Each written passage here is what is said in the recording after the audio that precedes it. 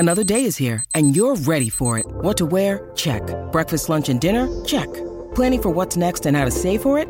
That's where Bank of America can help. For your financial to-dos, Bank of America has experts ready to help get you closer to your goals. Get started at one of our local financial centers or 24/7 in our mobile banking app. Find a location near you at bankofamerica.com/talktous. What would you like the power to do? Mobile banking requires downloading the app and is only available for select devices. Message and data rates may apply. Bank of America N.A., member FDIC. Hello, everybody. This is Marshall Poe. I'm the editor of the New Books Network. NBN listeners like to read books and buy them. So we thought we'd tell you that right now, our friends at Princeton University Press are having a remarkable site-wide sale. You can get 50% off books, including ebooks and audiobooks, with the code 50, F-I-F-T-Y, at checkout until May 31. You can save some real money on Princeton University Press books. I encourage you to go there and check it out. Welcome to the New Books Network. Hello, everybody, and welcome back to Scholarly Communication, the podcast about how knowledge gets known. I'm Daniel Shea, your host for today's interview with Elena Kotos, who is Director of the Center for Communication Excellence at the Graduate School, Iowa State University, and Associate Professor in the English Department, Iowa State University. A professor of psychology puts down her mug of coffee and rereads the opening paragraphs of a student's first manuscript for publication. The professor sees there nothing wrong with the subject matter. Much to the contrary, she sees that the student's work deserves recognition. This is publishable material. However, the professor knows that the manuscript will not get published, and sipping again at her coffee, she tries to figure out why. It's no easy thing for a disciplinary expert, like this imaginary professor, to make explicit the sorts of things the expert, so to speak, just knows. The two most important things that experts just know are, of course, the subject matter knowledge, and much less so, of course, their knowledge of how to communicate that subject matter knowledge.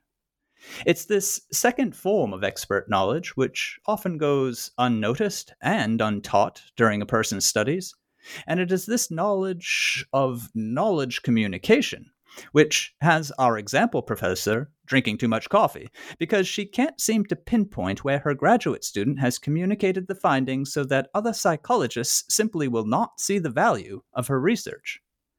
Psychology is not simply psychology. No academic discipline just is itself. But, to stay with our psychology example, but it must be communicated as psychology gets communicated, so that readers not only understand, say, the assessment criteria of the experiments, but also so that readers recognize the significance of the psychology getting communicated. It turns out no research is value-free, at least not in the sense where value-free means that expert readers will pay attention or show interest or ultimately grasp the research, unless that research is making some recognizable contribution to the field. Research communities don't discover knowledge so much as they agree on knowledge, and that is why communication is so central to the academic enterprise. The value of research is communicated in writing. It's rhetoric, or in the terminology of present-day applied linguistics, the value of research is in the genre of that research. A research article, an encyclopedic entry, a grant proposal, a literature review, a book chapter, a whole book, the list goes on and ends really nowhere, because genres, a bit like the words in a language, come and go, and the genres which are here now are constantly in flux. Still, it's in the nature of a genre to be analyzable, and it takes only a computing, calculating sort of mind to label, in order to utilize, all the moving parts of a genre. But as we've seen, precisely this task had our caffeinated professor of psychology rather stumped. The task stumps many a disciplinary expert and many a great writer. Again, just because we know how to do something ourselves does not automatically mean we know how to show others how to do it. How nice, then, if academics could run software on written assignments, on theses and dissertations, on manuscripts for publication, perhaps even their own, so that the hidden rhetoric of the document floated to the surface. And how much better if the software could then compare and contrast the rhetoric thus revealed with the rhetoric of published and cited texts. Actually, the hypothetical how nice if becomes the exclamative how nice that, because the Center for Communication Excellence, this software exists, and it's called the Research Writing Tutor. This is the only tool of its kind, really, software that articulates specific rhetorical strategies, explains what the strategies are, and provides a lot of examples. The Research Writing Tutor provides every writer with the data he or she needs in order to translate their research into the communication of their research. The Research Writing Tutor is a missing link between university-level studies and career-level research. And this is just one of the many tools, aids, and activities on offer at the Center for Communication Excellence at Iowa State University under the directorship of Elena Kotos, today's guest. So let's begin today's episode. Elena Kotos and the Center for Communication Excellence. Elena, welcome to Scholarly Communication. Thank you. I'm happy to be here. Great. I'd like to start off with a question that sort of throws us right into the thick of today's topics, questions about writing centers, professional communication, linguistics, and all that. But the question is meant to sort of throw us in there from afar, through your career, let's say. And the question is this: what is it about scholarly communication in general, and academic writing in particular, that's led you into your career?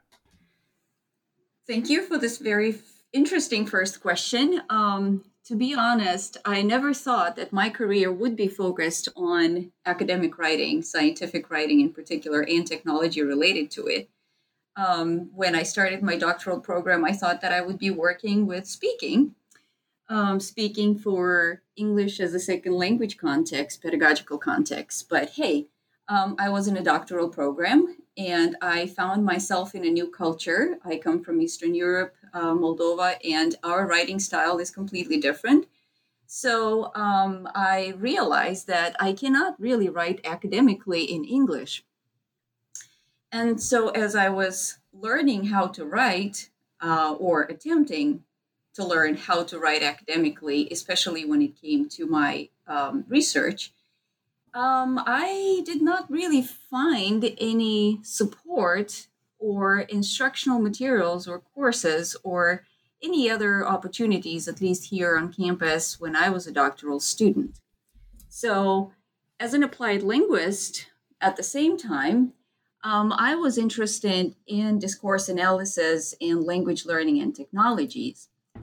And then I gradually began to connect these domains in a research agenda that became both descriptive and applied in nature. And so my discourse analysis work began to center on investigating corpora, which we linguists call large principled collections of texts. And I was interested in describing how language functions to convey various meanings and create effective discourse in specific contexts. So that was very relevant to my challenge of producing research discourse. And then from a technology standpoint, I was interested in applying what I find about discourse, applying those corpus-based descriptions to address the challenges in language learning and teaching and writing in particular. And again, thinking about my own challenges as an academic writer. So as I was doing research, investigating the conventions of scientific discourse, I have been, of course, in contact with many colleagues, peers of mine, graduate students, and became more and more clear to me that the skills they needed to fully participate in the discursive practices of their respective disciplines were lacking. It may sound harsh, but they were very blunt about it. And that's how I felt too. So I knew then that what I wanted to do is to devise discourse-focused and technology-enhanced pedagogies that would be responsive to advanced level and field-specific needs. And so, again, with time, my focus was on examining corpora, starting with writing. Now I also do oral academic genres. And my goals were number one, to describe how language, as a linguist, obviously, I was interested in language use, how it is used for specific purposes in academic contexts and disciplines, how to apply those descriptions to the design of technology that could help develop target skills. Let's talk about writing skills today mostly. And then, of course, as a researcher who is also a developer, I was interested in empirically evaluating the technology in ways that have direct implications for, of course, pedagogy and further inquiry. So by saying that, I would like to sort of highlight that my scholarship builds on a research practice synergy that goes back to me trying to become or learn to be an academic writer. And you mentioned that I am both the director of the Center for Communication Excellence, which we call the CCE for short, and faculty in the Applied Linguistics program. And because I had this dual appointment, I was able to lead a scholarly informed development of instructional programs and curricula and materials and assessments that serve the academic English needs of graduate students and postdoctoral scholars in various disciplines. Well, I may also say that because the analysis of field-specific discourse requires expert judgments, like the psychologist you mentioned in your introduction, and because technologies require computer programming expertise and such, I've also engaged in many intradisciplinary and interdisciplinary collaborations that help me develop the tool that you also mentioned, the research writing tutor, that is built based on the results of extensive research, investigating the conventions, the writing conventions, the writing goals, the writing strategies of research articles in 30 disciplines. We actually expanded now, we have 32 disciplines. So time for a little celebration, right? Absolutely. I do want to hear definitely more about the program, but to stay with your own sort of career path and your decision to get into this fantastic work that you're doing on the level of research and also pedagogy, I find it really fascinating that it all began essentially with you initially wanting to learn how to write academically and having also the expertise to sort of analyze your own problem and see that clearly this wasn't just your own problem. This is a problem, and I mean, it's well known, and many of my listeners will be in this area of work, so they'll be facing it every day, that entering into academic English from any discipline is not just a given, right? You can't just assume that someone will make that step, even if they do understand that discipline quite well. But you were talking about writing academically in English, and I wonder if we could just sort of tease these two apart briefly. How much of this is about English, and how much of this is about academic genres? Is there any sort of useful separations that could be made there, or a statement that applies more to the one area than to the other? Initially, I did think that it's my English that was to blame, but then I discovered that I just didn't know the genre. I was not, I didn't know that, well, when I started, I wasn't really thinking of a genre having certain conventions that are sort of accepted by the disciplinary community and expected by the readership in your field, but not only in your field, that conventions are cross-disciplinary. And so I discovered that through my research when looking at multiple disciplines and seeing that really they do share communicative goals and they do use a very similar set of rhetorical strategies when they build their scientific arguments. So while I was sort of a little bit mistaken thinking that it was my English, it's really more about the genre knowledge than English language proficiency. And that brings me also to the goals that you mentioned. The first being how language is used for specific purposes. And that's an interesting way of putting it, because even there you didn't quite say English. So, I mean, this is really an issue of how do purposes get communicated to other people who would probably, in that case, share those purposes. I mean, when we're talking in the area of academic research, we're talking about research communities. So a group of biologists who happen to be specialized in one particular branch of the research, I mean, those are initially the audience of interest. So, I mean, the language is being straitjacketed into a very specific sort of sets of aims that only, in a way, these biologists in that particular area can even achieve, right? Because they know what they are saying and they know also what they want to do. Exactly. And I'm glad you're mentioning language so much. As a linguist, of course, that appeals to me a lot. When we talk about genre, let's say with students in various disciplines who don't know what they are, the simplest way to explain the basics of genre to them is that, hey, texts have parts, right? If you think of the research article, it has parts. It has an introduction, methods, results, discussion, conclusion section. This is conventionalized, right? This is a very, very likely and expected structure. And then these parts are expected to accomplish certain communicative goals. Like the introduction is supposed to really highlight a gap in the research territory, which is one of the goals, right? And then how do you accomplish those goals? Well, you use a set of rhetorical strategies. And then, well, how do you know that your rhetorical strategy is effective?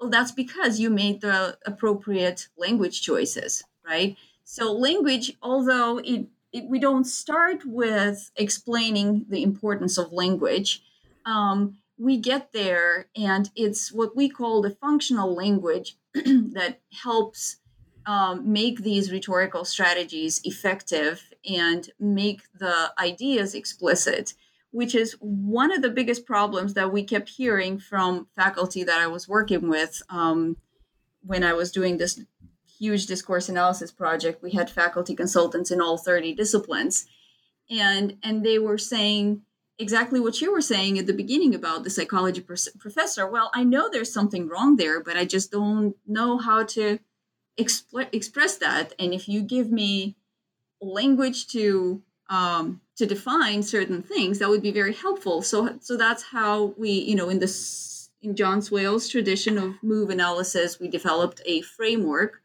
of moves, which are communicative goals, and steps that are rhetorical strategies. This is a very, very strong and prolific research area in applied linguistics. So we developed these cross-disciplinary moves and steps and gave them to our faculty consultants, and they said, oh, yeah, that's exactly what I was trying to say. Now I know how to communicate this to my students. And it also helps students when we work with them. They know exactly that they understand that they need to be doing something in their discourse. And to be able to do what they want to do, they need to be choosing the right language, make the right language choices, and that would function the way they would. Sorry. Yeah, and there's two wonderful things there that I'd love to follow up. I suppose I'll start with the functional language, which is a fantastic way, I find, of putting it. And the second thing that I want to get to perhaps and after that is what you say about faculty recognizing a problem, much along the way that I described our fictional psychology professor there, but not having like a handle to grasp it with, just saying sort of, and that's when graduate students or any other student gets sort of the basic feedback. You need to work on your structure or something, right? Make it clearer. And these obviously are not things that help the students so much either, right? Despite the good intentions of the faculty member. I mean, that's clearly an argument for researchers in applied linguistics or researchers from writing centers getting closer to faculties, to give them that language. But I'm actually trying to put that back a little bit. I'll stop talking there. The point that I'm making about the functional language, in my experience, what I've noticed is that a writer at many levels, but let's say either graduate or early career, is focusing very much clearly on the subject matter. So let's go back to our biologist example, right? Very clearly focused on this piece of research that they're trying to explain and make clear. And then they notice of course, the language, because they've got to go and write it, but they're not looking at the language as you've just put it from the functional perspective. They're looking at it from, let me just call it sort of generally the stylistic perspective. They're thinking, certain things need to sound good. I've got to imitate the sorts of expressions that I've seen and so on, but they don't see the purpose behind that language, which is exactly what brings in the function that you're talking about. Exactly. And I would just say that when they think of, putting words on paper, they don't think about making an argument. They think about putting on paper the content. So they're very much focused on the content. If it's an experiment description, they will describe the experiment. They will tell you what they did, but then they wouldn't necessarily think about rationalizing or justifying certain methodological choices, for instance, right? So they will have this descriptive language a lot in their, let's say, first drafts.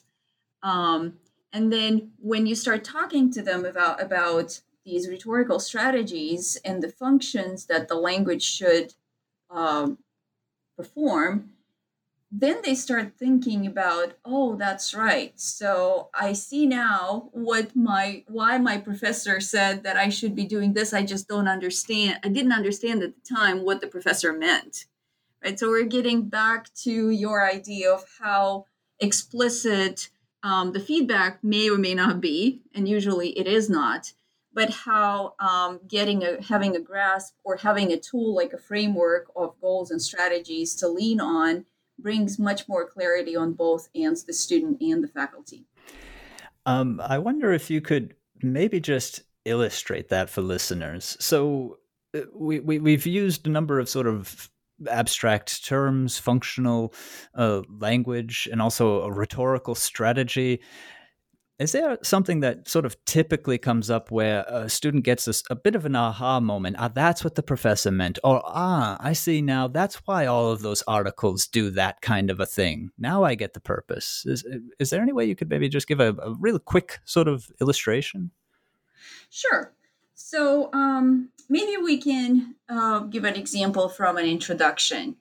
So a professor may give feedback saying, well, yeah, you're giving me background information and you're talking about the topic and you're bringing in some research and you cite some important studies there, and that's relevant, but I'm not convinced that topic is really worth investigating. So why? What's the problem?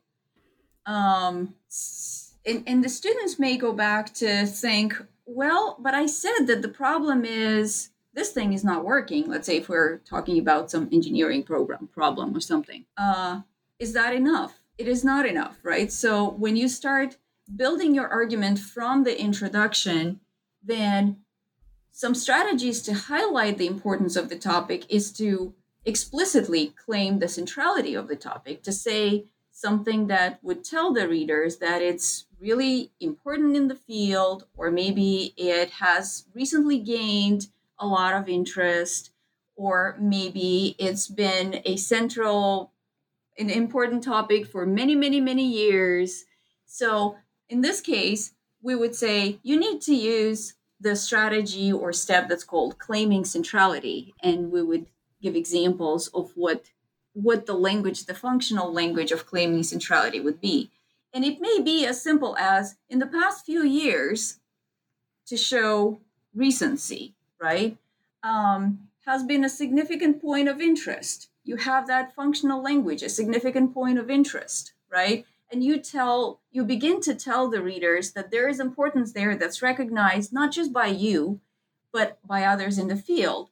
And then you get into the literature, and then you start looking at what's going on in the research territory, and you begin using other strategies like highlighting a gap or a problem, or raising general questions, or providing a justification and need for research to sort of segue into your study. So hopefully that example works. Very good. Yeah, no, that I think that makes it crystal clear, and it also brings to my mind the importance of understanding the rhetoric behind it, or the genre thinking behind it, as you might say. This idea that you're following a purpose. I mean, when you say in recent years, you're establishing the importance of the research through a particular method, and what you very often notice students doing, more inexperienced writers doing, is imitating some of these phrases without understanding why they might need them. And that's when I think very many people who deal with student writing feel that, they often see themselves saying in the margins, cut, superfluous, not necessary here, and so on. It's almost as if the students are just sort of, picking up on signals, but not understanding what's being sent out with those signals. And that may happen especially when faculty advisors or professors say, well, why don't you choose a paper from this journal? And because it's very similar to what you're doing, and maybe use that as a model. And it's good to use things as a model. We have a lot of text models in the Research Writing Tutor, but like you said, you really need to understand the purpose before you can apply a model. Let me come over to the faculty now, who seem to be dancing around in the background of our discussion. We'll bring them right up front now. You made a great point there of, the need that is in the faculties for them to really understand what it is that they've already mastered on some sort of subconscious level. Some people know also how to talk about it, but I would say clearly they're in the minority. And don't know, though, how to pass it on. And I'm interested now very much in getting into some of the details of the CCE, the Center for Communication Excellence, what it is that the work that you do there and so on. Perhaps the best place to start is to deal with that challenge. How do you get over into the faculties and get them, let's say, to admit that something's not right? And then how do you administratively and structurally go about forming a center along the size of yours? Thank you. I think faculty are really, really important. Unfortunately, we don't really have a way of educating the faculty. We do reach out to them through their administration, through the directors of graduate studies, when we advertise opportunities and events for the graduate students. Maybe from here I can tell you a little bit about the center so that you see and the audience understands what the focus of the center is and who our primary populations are, and why faculty are not really within our reach. Not that we don't want to serve them or educate them, but we are still a very young center and accomplishing multiple things at a time. So just to give you a little bit background, I said the center is relatively new, recent, because it was established in 2015. I am proud that I had a big role in establishing it, and certainly that wasn't easy.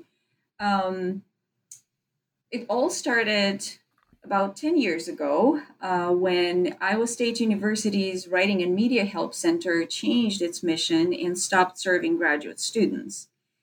I must say that things have changed now, but back then, this drastic change sparked a strong wave of concern regarding the need for graduate writing support, not only among students, but also faculty. And we had some graduate programs, some faculty in the communication field and the library. They were providing some instructional opportunities, but the offerings were very uncoordinated, irregular, and most importantly, they generally failed to give the high engagement, the one-on-one support necessary for actual skill development.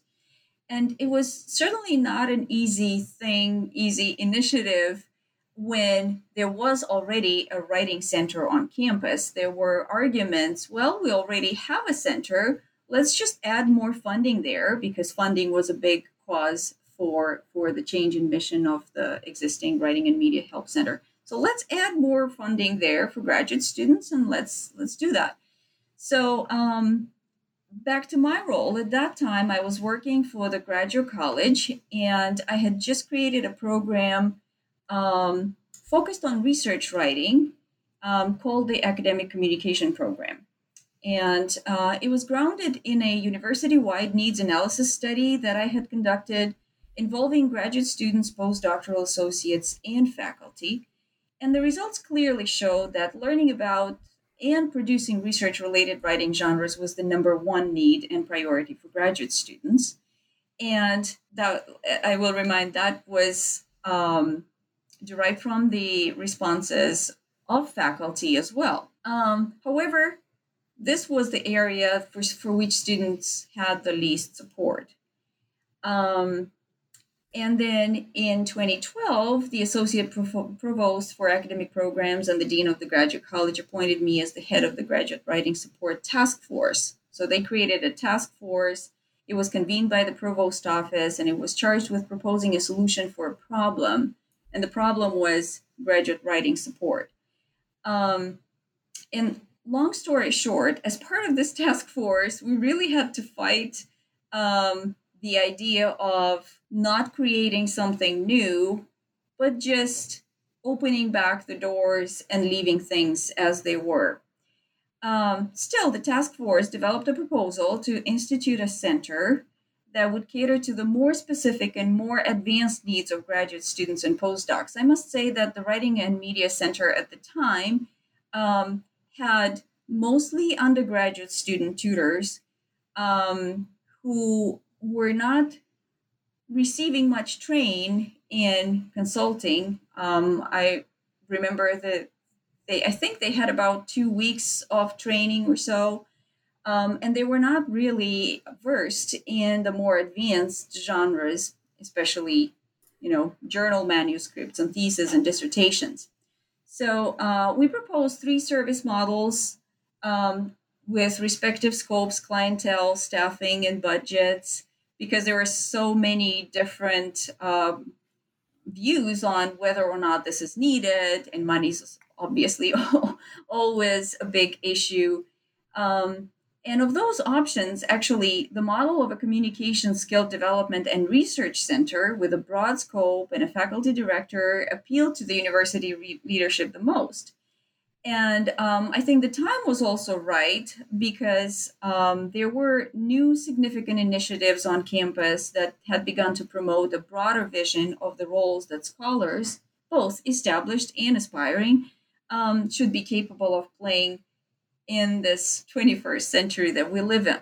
So the vision and the mission of our task force was to propose for the new center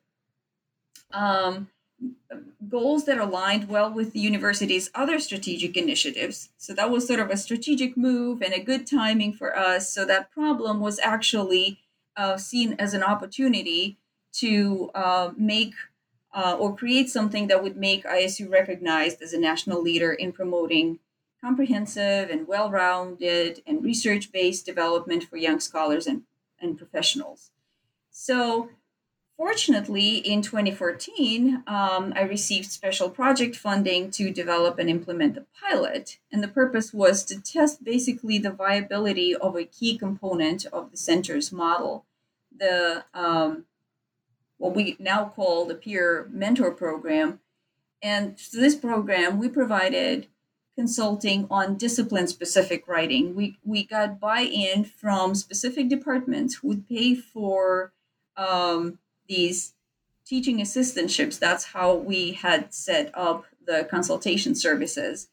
And so we trained, say, students in mechanical engineering to consult on genre writing with students in their own discipline. So trying to merge the best of both worlds, the disciplinary knowledge and also the knowledge of genre conventions.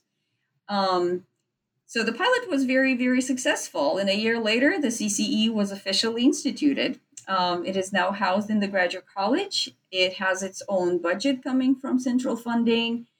And I, as the director, report to the Dean of the Graduate College and appreciate much of the latitude that he gives me for developing new programs as you said, we have a lot of writing support programs, but we've also moved into the academic oral communication area as well.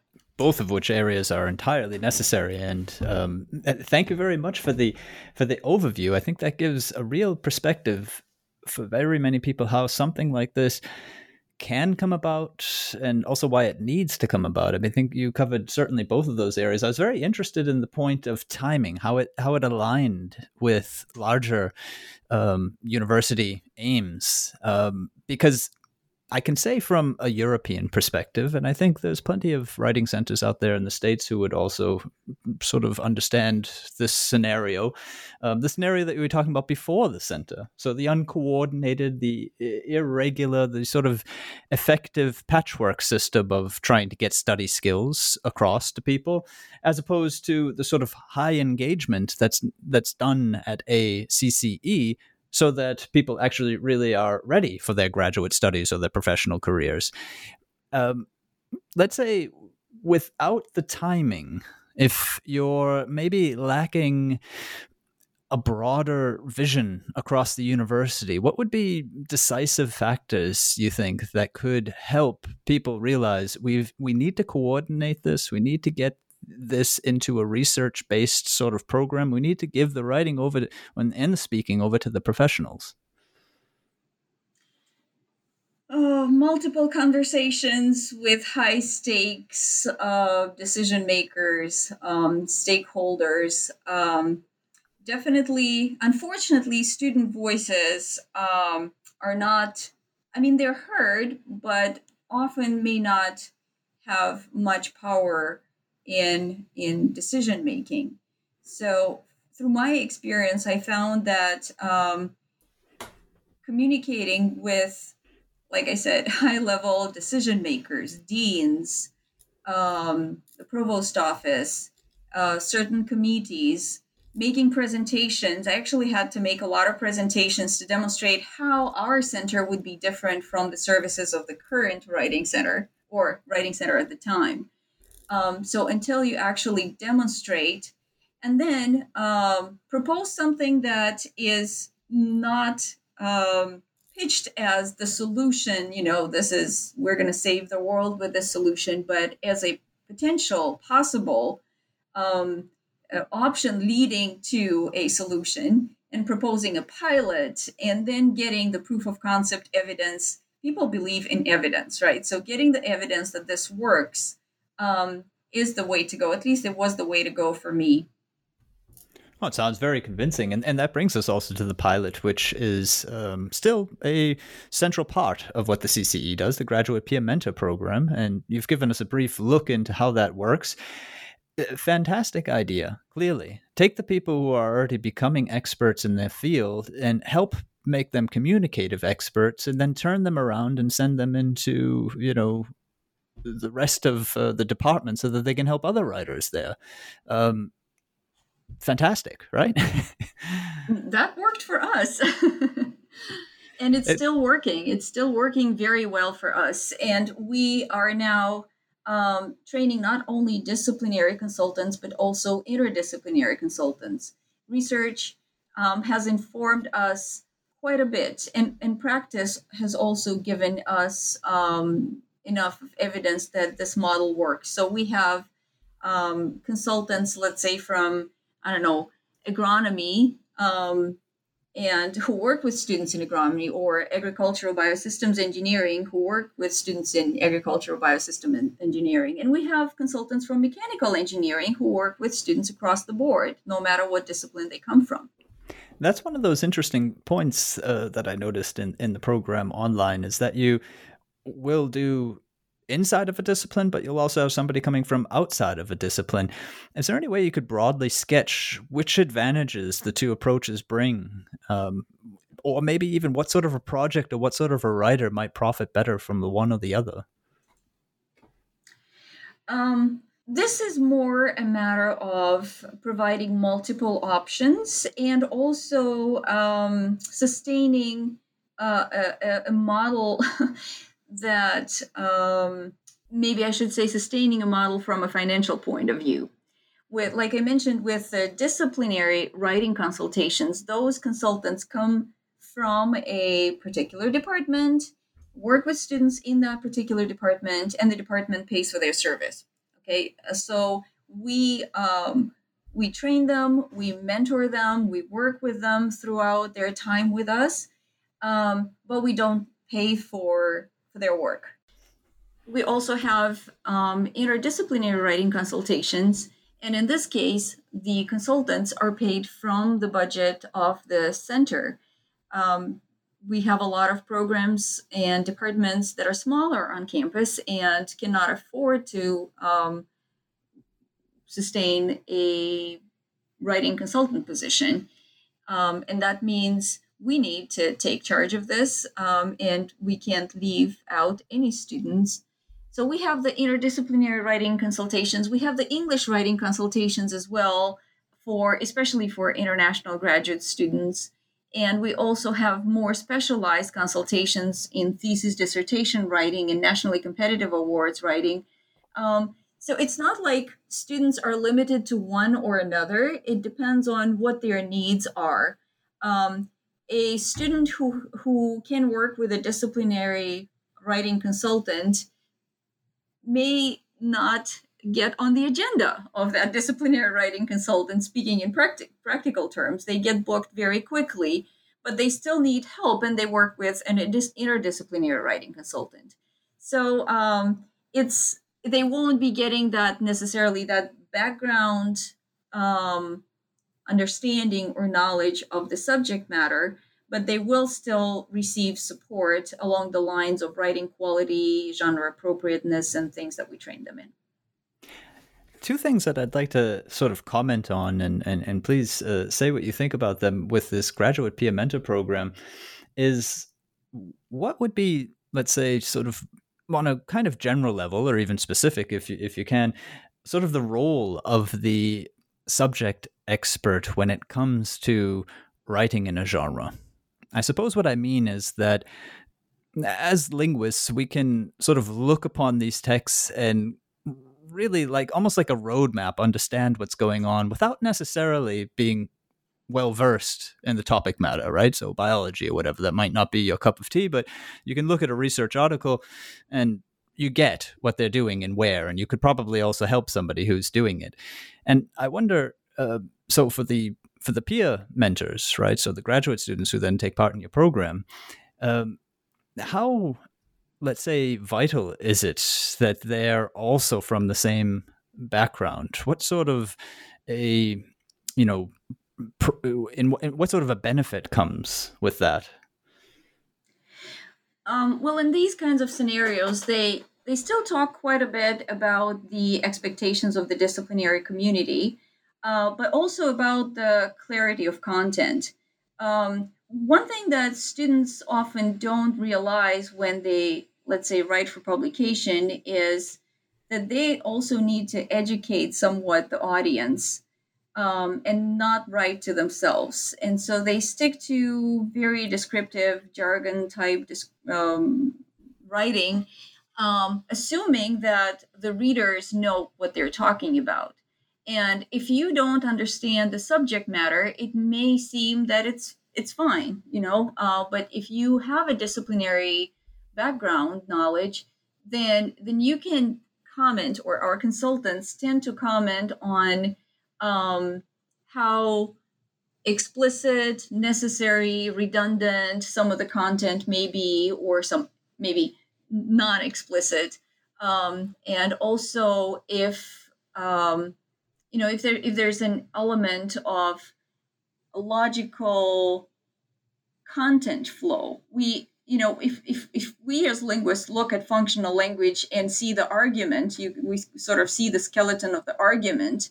The disciplinary consultants see the logic of that argument and how it's what its content realizations are, and how well that content fits within the bones of the argument. If that makes sense. Yeah. No, very much so. And the other thing I wanted to comment about the peer mentors was, I would imagine very many listeners are thinking, wow, what a great service to their peers. How wonderful that these other writers who are perhaps not as good as they are actually benefiting from them. I'm sure you get a lot of feedback from the peers themselves, the peer mentors themselves, saying how much they learned and how much better their writing has become and what they've gained through the experience. Yes, we do. And we're very happy to hear that. And the word goes out, and we have more and more applications to become graduate peer mentors from students on campus. And we, the fact that they are disciplinary writing consultants, and the experience they gain from there motivates them to expand their practices and try their hand at being an interdisciplinary writing consultant or a thesis dissertation writing consultant or leading a peer review group. We have continuous professional development opportunities for our consultants. And if they're willing to get additional certification in addition to the one that they already have, we're more than happy to do that.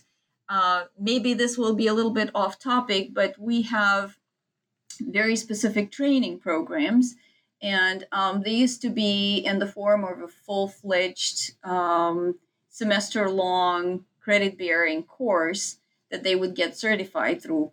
Well, it wasn't certification per se because they were getting credits for that, but then we developed self-paced online training programs at the end of which they get certified, they get assessed and certified. And so their CV becomes richer with these unique professional development opportunities. So for somebody in mechanical engineering to have a certificate in disciplinary writing consultant or nationally competitive awards writing consultant, this is really makes this candidate or the students stand apart when being evaluated against other peers. Yeah, God, that's so obvious. I mean, clearly, if you've got a great degree to show, you've done fantastic in your discipline, you've got that experience mentoring, and you've got the additional certifications. Yeah, it's a win-win situation, right? Isn't it? It is. And this fall, we are piloting a model for being a mentor consultant. So we have our senior consultants. Well, we don't have too many senior consultants. We're trying it with one who would be mentoring the new consultants who just joined the CCE. And the senior consultant was really, really excited about this opportunity. That's great. Wow. So, it's also a sort of a democratization of the administration there as well. It's getting as many people involved in the training and in the teaching as possible. I see that as a tendency. Is that a fair way of putting it? Oh, yes, absolutely. You got it very right. And it just goes along with this peer idea. Another area that you work in is the peer review groups program, which I'm sure gets plenty of signups as well. And it just meshes so well with decades upon decades of writing studies research that shows through mentoring, through group work, you improve your communication skills. So it's almost like the writing center or the writing program or whatever it might be called needs to mirror in its structure also what it's doing in its practice.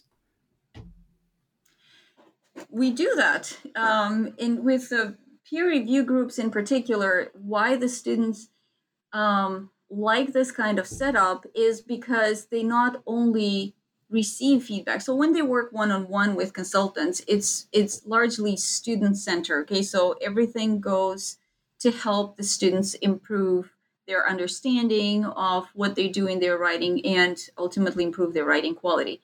In the peer review group setup, they have the opportunity to learn how to provide that constructive feedback, right? Not only to receive it, but what constructive feedback looks like, how to provide it. And this is a skill that many of our students are saying, or peer review group participants are saying, is helping them when they're asked to do peer review of their students, let's say classmates. They're in a course, and the professor asks or puts them in pairs and asks them to give each other feedback. And at more advanced levels, some are saying that it's really helping them provide the peer review when they're invited as journal peer reviewers. So it's not only I'm going to join a peer review because they're going to help me improve my writing, but because I'm going to learn from others how to be a reviewer myself. Wow, that's just fantastic. I mean, think about that. Future peer reviewers for peer-reviewed journals are being trained as almost a side effect of this sort of very easy to organize peer review groups. And we could also even extrapolate from there. Future professors are not going to have necessarily the same difficulties that we talked about at the beginning of the interview to be able to say to their students what exactly is wrong with the writing. Oh, I like this idea. I hope this does happen in the future. And with our peer review groups, I must say that our model is somewhat different from others that we looked at in that we facilitate the peer review groups. It's not just the students who are getting together and trying to work things out. We have a model that we've tested, that we've improved based on several iterations, and we have a peer review group facilitator who is trained also in how to do peer review. And that's probably part of why it's being so, it perceived so well by the students and having these positive side effects as well. Yeah. And what would be the role of the facilitator? I mean, how much involvement would there be then in the peer review groups? Well, the facilitator doesn't really take the front stage. The facilitator, I mean, the word facilitator probably says a lot, but it's coordinating coordinating the discussion, starting the discussion at the beginning, providing models for what to pay attention to, how to respond, what constructive feedback is like. And then once the students in the group get a hold of that, then they take the ownership of the discussion, and the facilitator may intervene, let's say when they're getting off track, or maybe if the feedback tends to be, because in our peer review groups, students come from various disciplines. They're interdisciplinary. We do have discipline-specific ones, but most of them are interdisciplinary. And so some students sometimes tend to think that what is done in their discipline is the right thing, and are very persistent in a particular form of feedback or on a particular aspect of writing. And that's where also the peer review facilitator intervenes. And that's where they could take a look at the research writing tutor, the corpus there, and demonstrate how different disciplines may have it different ways. But at the same time, what is similar across the scientific writing of different disciplines, so they focus on that more specifically. Oh, I see. All right. One of the things that always crops up when I'm talking with people here at different universities in Europe when it comes to peer work and mentoring work of this sort is immediately the question of the integrity of the work or questions of plagiarism.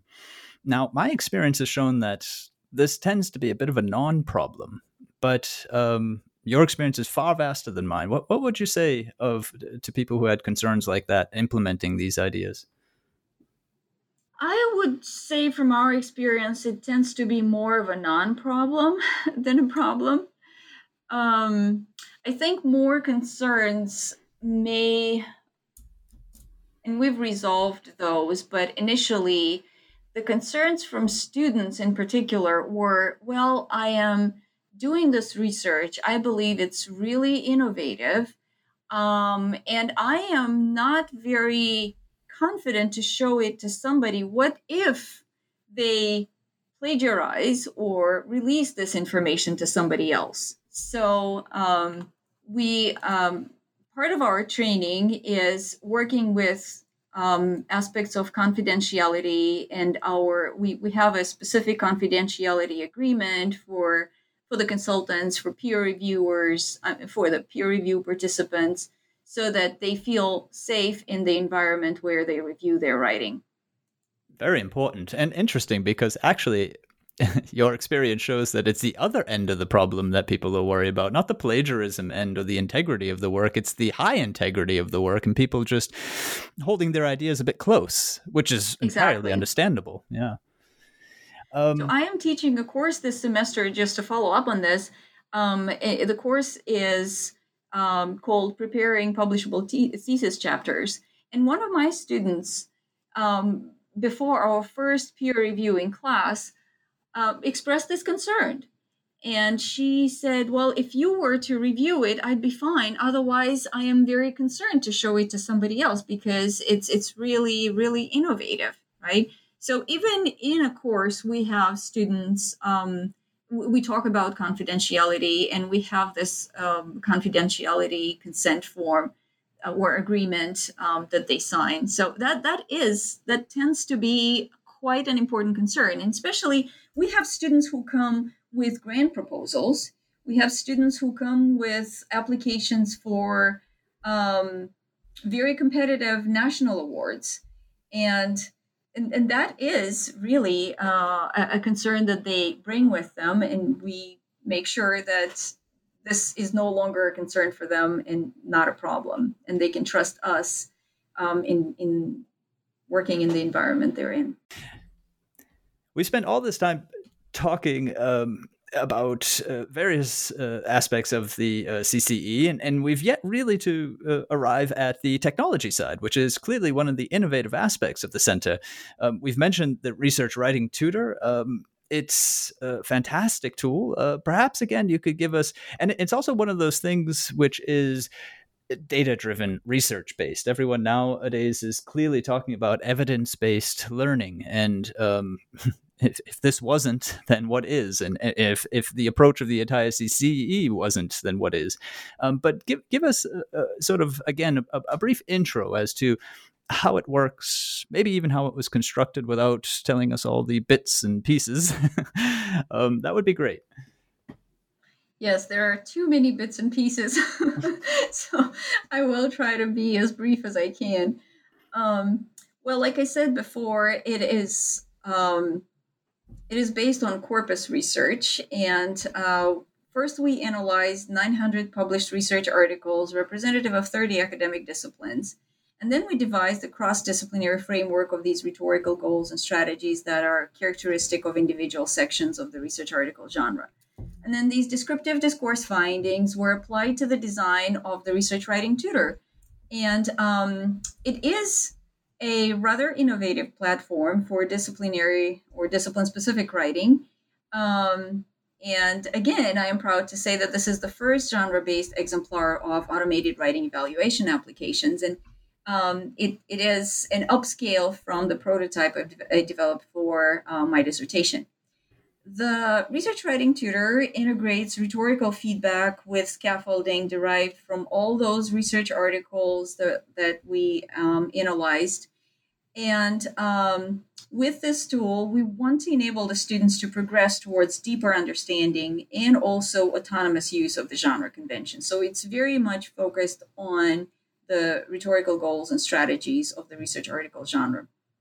The platform contains a number of instructional descriptions that takes the form of text, but also short video lectures. And these are part of a module that we call Understand Writing Goals, which is a learning module. And then another one is called the Explore Published Writing. The purpose is to demonstrate students those conventions in the corpus. So it exhibits the rhetorical structure of individual texts through annotation, and the annotation is color-coded as well, so they can visually see what the move distribution is, and they can hover over and see the specific steps and where they are located, what comes before, what comes after. And we usually use this module for data-driven learning activities in the classroom. So these two modules then aim to prepare the student writers for drafting and revising their own research article sections, with the third module that's called Analyze My Writing, and that's where they get automated feedback. So I would say the most unique feature and the most difficult to develop was the automated feedback. So maybe I could tell you a little bit about that. That sounds fantastic. Yeah. Okay. Maybe also to just sort of give you another question along the way that you could probably answer simultaneously. Is the program itself also learning as it goes? Are there any natural language processing aspects to it? No. So there is natural language processing and machine learning in the back end. But we made the decision not to learn yet from the student interactions with the tool. And this is a whole another area for research. So it's the way it works now. It works on the based on the automated analysis of student text that's done through machine learning techniques. We have classifiers that were trained specifically for each section of the research article. So to answer your question here is no, we're not yet integrating students' input into the actual analysis of the text. But I will say that we do have interactive features in our feedback module where students do self-analysis and have the option to say, and we have 3 thumbs option: thumbs up, neutral, thumbs down. And so they have the option of clicking on thumbs up or thumbs down and taking a note for their revision. So making a revision plan basically in view of the feedback they receive from the RWT.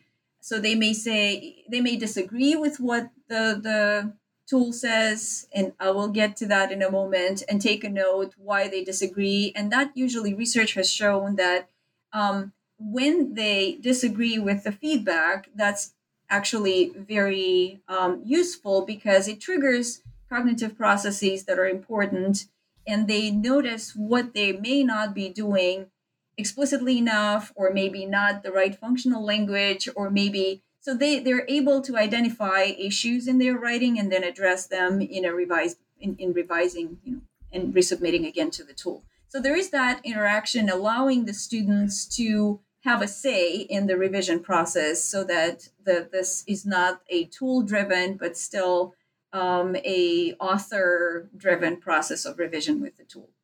And as I'm talking about it, I should describe the feedback a little bit so it makes more sense. Things that I'm saying make more sense. There are different types of feedback, okay? There is macro level feedback, which focuses on the rhetorical composition and is visually operationalized for students in 2 ways. When the students submit a draft, they get their text returned color-coded for moves. Okay, so that's the visualization of their discourse structure, the rhetorical composition of the draft. And the second form of feedback at macro level is both visual and numerical, because it summarizes the move distribution in the draft with range bars and pie charts. And this is a feature that we learned appeals a lot, especially to students in STEM disciplines. It really brings to the surface this empirical background to the feedback. It's not a simple comparison, but it really relies on research that compares your draft with 30 texts of published discourse in your field. And then there's a goal-orienting feature with these range bars, because it tells students approximately where they are compared with the writing of that section in their discipline. And we have in the middle, we say, here's your goal, and then maybe you're below the goal, and maybe you're above the goal, and there is some percentages there telling the students how much more they are lacking or may need to reach the goal. So this goal-orienting feature of the feedback is expected to increase motivation by allowing the students to monitor their writing progress in relation to published writing. So every time they edit something, revise their text, resubmit for analysis, those indices change depending on what they did in the revision. And then the concept of steps or rhetorical strategies is operationalized both through macro level but also micro level feedback. At the macro level, the range bars that I mentioned for each move are expandable. And when they expand, they show the steps and tell the students whether the amount of content and argumentation detected as those steps are comparable to the target discipline. So it also draws the students' attention to the steps that may be lacking or may need to be improved. So they're getting really more detailed feedback in terms of the rhetorical strategies they're using. And the micro level feedback is also connected to the move color coding on their own draft. So students may click or hover on their own sentences. And when they do that, the feedback takes the form of interactive comments or clarifying questions about the rhetorical intent of a given sentence. And we encourage them to go sentence by sentence and self-analyze what they're doing and see if what they're doing is explicit enough, and how the computer may interpret that, and what action they should be taking next if they see some discrepancy there between the feedback and their own and the meaning that they intend to express, but apparently may not be caught by the computer. So that's in a nutshell what the feedback does for the students. And I don't know if you're interested in research, but one arm of the CCE is involved in research. And of course, we do a lot of evaluation of our practices at all levels of programming, but focus on research was our primary and still remains our primary. Focus on writing research remains our primary focus. So I could tell you a little bit about that, but we don't have to talk about this. No, I think anyone would be interested in the goals of the writing research there. Sure, yeah.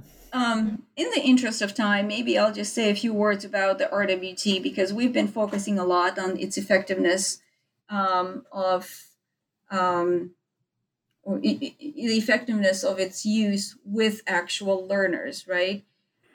So there are studies looking at various things, and just to give you a sense of why we continue to use it with the students. It's because we've obtained evidence that it helps students learn and apply the genre concept, and that actually results in writing improvement. So the sequence from learning about the genre conventions to doing data-driven learning activities to see them actually in published text and to learn from that, and then draft and apply that to multiple revisions, actually does result in writing improvement. We've also found that it can enhance writers' metacognitive processing during revision, that the interaction with RWT also has enough features to foster autonomy, because the writers actually develop their own individualized paths of interaction in a dynamic revision process with the tool. And then we looked at usefulness, and the feedback features were rated as comprehensible, stimulating deeper thinking and motivating revision actions. And actually, to that end, interaction with RWT was found to impact students at effective and intrinsic levels, because many of them were so excited to see improvement when the new feedback was returned that their desire to continue working with it and come back to work on another paper with the tool increased progressively. Maybe I'll say a couple more words, because you touched upon the computational aspect. We do work on the computational operationalization of the rhetorical traits that RWT analyzes. Well, we know that humans are not always accurate, so obviously it's not unexpected that a computer may not always be accurate, and we know where RWT feedback is not as accurate as we would like it to be. And actually, in a manuscript that's currently under review, we investigate the nature of the errors made by RWT's analytic engines, explain what may cause those errors, and suggest how they may be best rectified. So maybe I should stop here. There's much more going on in terms of research in the center and research that I particularly lead. But maybe it's time to stop. I think you have just whetted the appetite of any writing studies person looking to understand how do you increase metacognition so that students become motivated to write better. I think you've also whetted the appetite pretty much of any writing center director and many a student, and also I'd say even faculty members, because correct me if I'm wrong, I think I've heard that faculty members themselves on their own writing have been interested to plug in their texts to the RWT, if I'm not incorrect on that point. No, you're not incorrect. Actually, many of my own colleagues are doing that, and we've run workshops at the request of faculty with RWTs. One of the workshops actually was for faculty in horticulture, and it wasn't just a demonstration of the tool. Right. I gave them the whole research background and built the credibility there and explained and give them some examples of results from the natural sciences, including horticulture. And I've heard that they really, really enjoyed using the RWT. I also did a workshop outside of Iowa State and gave access to faculty from Missouri University and heard back very good things about it. So yes, faculty are very excited about using it too once they learn about it. Well, this is a sure sign that this is not merely a tool either for learning or for doing linguistic research. It's a tool of other people's research as well. Absolutely. Great. I wonder if you're not going to get calls or emails asking you whether or not this tool is available. I have been getting a lot of emails about that from all over the world. Unfortunately, at this point, the tool is still proprietary to Iowa State, but my co-PI and I are working with our Intellectual Property and Technology Transfer Office to see what can be done to give access to interested parties outside of Iowa State. So far, what we've done is we've had intellectual property agreements, let's say since I mentioned the University of Missouri, and these are, upon request, take time to approve and things like that. But we would really like to make it available to many more people outside of Iowa State. You'll find people who are interested, I can assure you. Well, Elena, you've been very generous with your time. I do have one last quick question. The CCE shows itself clearly as being unique. It's unique in its technology. It's unique in its focus on graduate students, its tailored feedback, its instructional content. Now, I'd like to come back to this context of the deficit in study skills and how that can be covered. Clearly, the CCE is doing that, but this deficit had to really be pointed up, and it is something that so many people throughout the world at universities recognize and just want somehow to be able to establish a center's half as good as the CCE so that they can, provide the resources necessary to students. And I suppose long sort of preamble here, but what is it then that you would say, if we could maybe just focus on writing, what is it that you find is most important to anyone who's in academia? To put it another way, what is the one thing that you think really everyone should be agreeing about when it comes to writing in academia? Yeah, that's a very good closing question. From the perspective of where I am at now, I would say that anyone in academia should agree that young scholars must master skills of academic writing and professional communication to achieve their academic success, gain entry to their disciplinary and professional discourse communities, and to contribute to the accumulation of theoretical and empirical knowledge in their fields. This is somehow taken for granted. Oftentimes we hear from faculty saying, well, if the student made it into a doctoral program, then the student should be able to write. Well, that's not necessarily the case.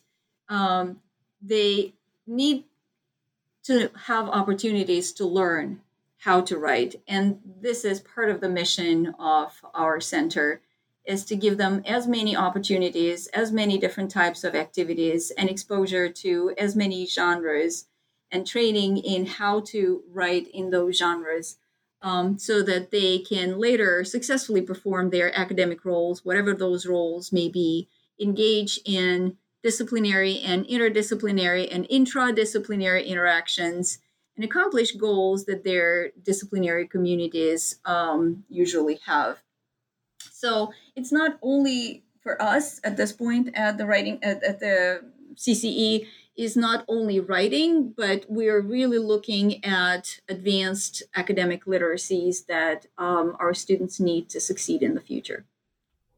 Well, thank you very much. That is Elena Kotos, Director of the Center for Communication Excellence at the Graduate College, Iowa State University, also Associate Professor at the English Department, Iowa State. I'm Daniel Shea, and this is goodbye from me to Elena. Goodbye. Thank you, Daniel. Thank you, audience, for listening to us. Goodbye. And this is goodbye to all of you. Bye-bye, and until next time here on Scholarly Communication.